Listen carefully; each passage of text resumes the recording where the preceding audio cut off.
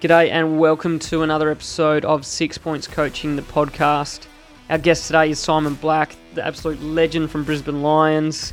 It was a pleasure to talk to him, and today's episode is all about what's happening with the West Coast Eagles at the moment. They've been playing very poorly for a couple of seasons now, but Simon, when he got to the Brisbane Lions, he won the Wooden Spoon in 1998, but then went on to obviously win 3 premierships very soon after. So he knows not only what it's like to be in a team that's really struggling, but maybe what is required to turn things around. So yeah, strap yourselves in. It's going to be a good episode, and we're going to have a funny yarn at the end about some of his funny stories about growing up in Perth. Alright, well, I'm keen to hear a bit about, obviously, your experience when you came to Brisbane. They were struggling, and then history says, obviously, that they came back and were very powerful. Now, looking at the West Coast Eagles at the moment, how they're struggling, I suppose from your expertise, how do you see, or what do you see the issues are there, and how do you see them having to fix it? Well, yeah, I mean, I'm just obviously looking very, very external from the other side of the country, and West Coast have been such a powerhouse for really the whole entirety of their time in the competition, from my memory. Obviously, off the field, they're such a well-run club financially and great support and all the rest of it. It's the first time I've ever seen them have 2 or 3 years of real ordinary footy. Oh, look, was it 2018? They won the flag. They've gone backwards year on year from there, and the last couple has been really significant. The leadership starts at the top. There's no doubt about that. Great organisations are really well led from the top down.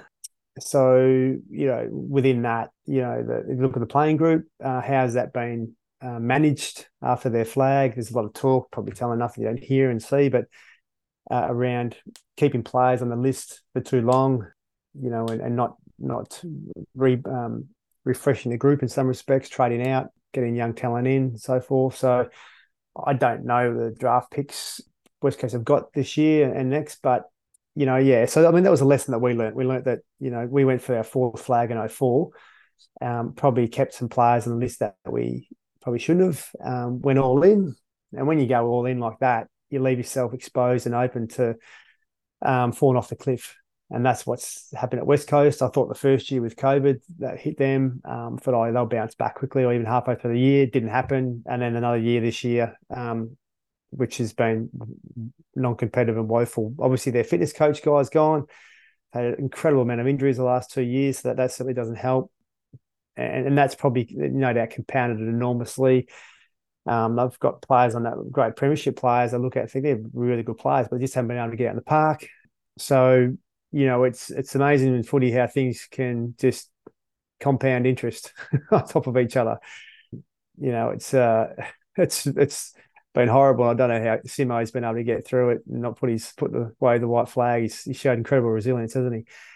But look, yeah, I mean, there's many facets to it. With it, you're talking injuries, talking about the list management. Obviously played a big part in it, and they've clearly got that wrong.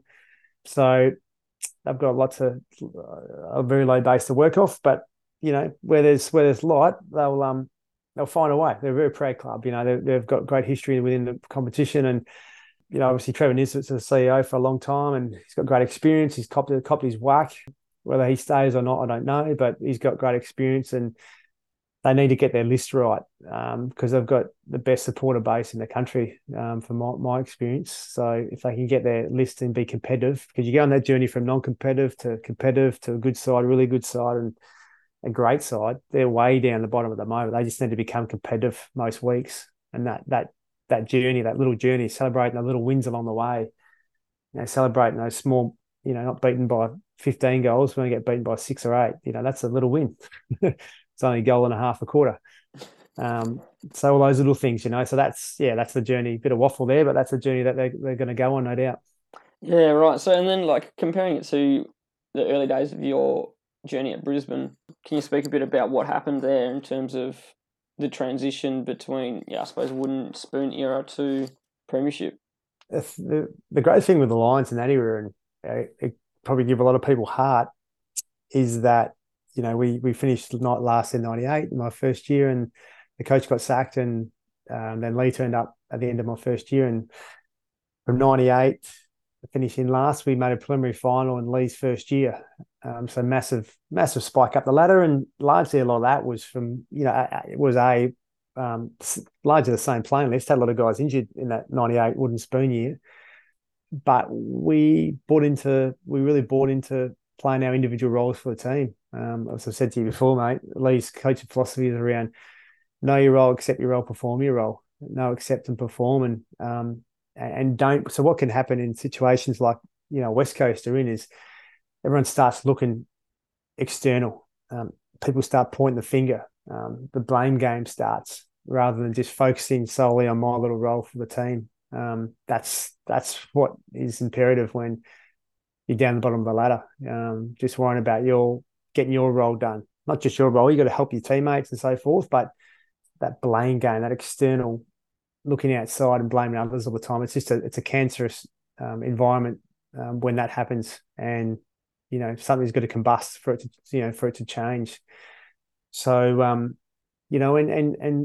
it's a grind when you're a top four side. A season is a grind. When you're not a top four side, you're down the bottom. It's footy ain't much fun. So you've got to, and that's probably why one of the reasons Simo's, he's a great, likable, humorous. He used to run their Mad Mondays and footy trips in North Melbourne, I believe, and he's got a good sense of humour and things, and he's got a sharp footy brain clearly, and a sharp manner to him. But you've got to drag yourself out of it, and it starts with just continually to celebrate those small wins and trying to have a bit of fun along the way, even though you're not getting much nourishment on the weekends. Yeah, and you mentioned the 2004 grand final, saying that you kind of went all in.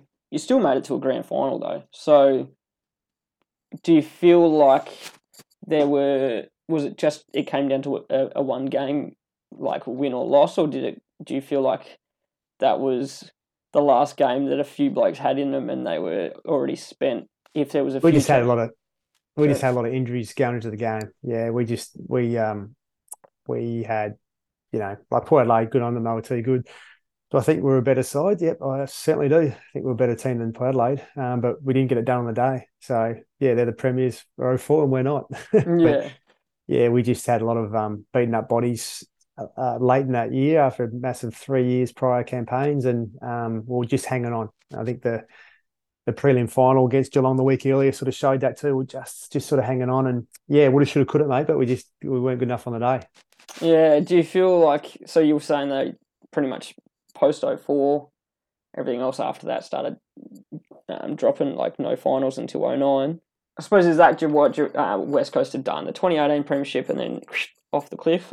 Is there similarities to you guys in that? Look, yeah, perhaps. I think when you've had a few years like West Coast have sort of had now, that the behavioural standards can slip and drop, and it all gets too hard. So being able to be really conscious of what we value from standards and expectations behaviour wise needs to be really strong and be really accountable with each other. That was the shift with us in 01 when we went on a 16-game winning streak and won our first premiership. We really started to become really strong with each other, and the player leadership group drove it. They took ownership almost away from Lee, I felt, from our coach, and really drove the standards within the playing group, and really shifted the dynamic of what we're willing to stand for as a group. Started having the challenging conversations with each other around what we're willing to accept and things. Having follow-up conversations is really important. On a game, things happen really quick, and things need to happen really quick. And the way we deliver the messages at times, it's an emotional game. Heart rates are high, might not come out as well as you like, really aggressive or over the top. So being able to have those follow-up conversations to not damage relationships is really important.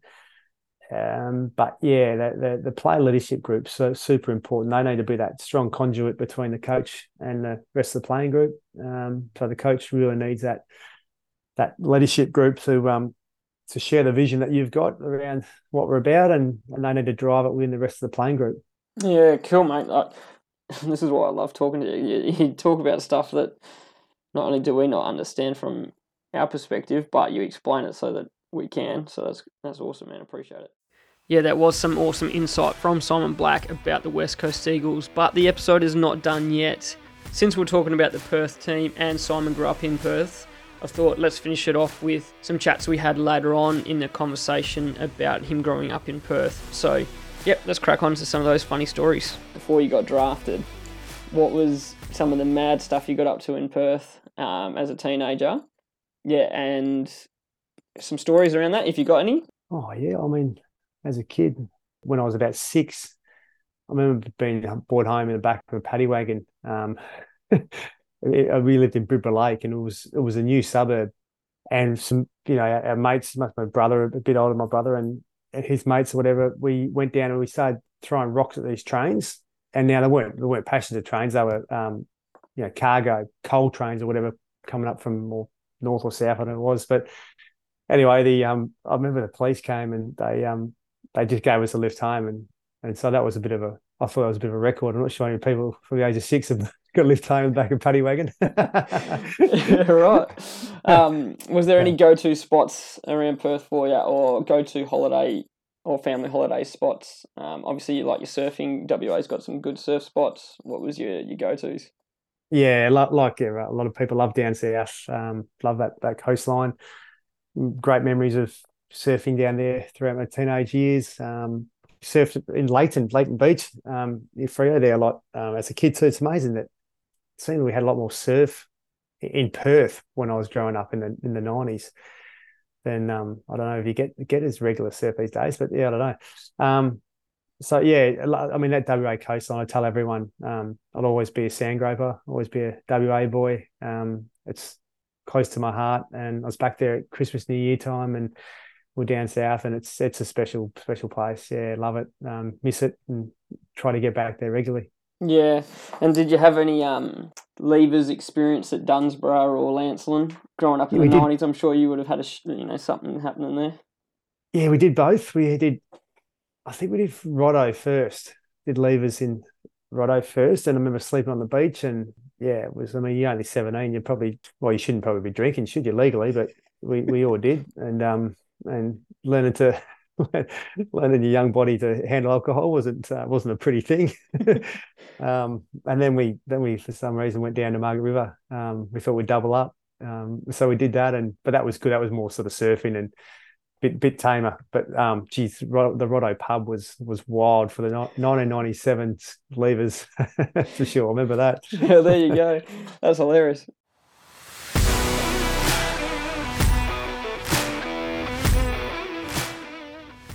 Thanks again to Simon for coming on for a chat. Really appreciated it, and his insight is always valuable.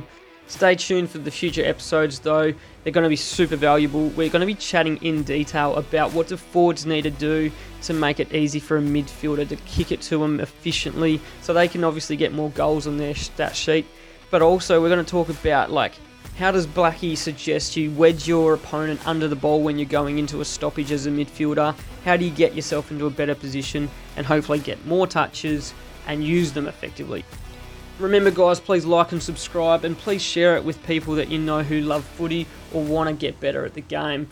These episodes are all about providing that kind of information to the junior athletes out there. So yeah, send it to them, get them listening, and hopefully they can start seeing the results come if they put the work in to apply what people like Simon share on the show. Thanks again guys, have a good week, see you later.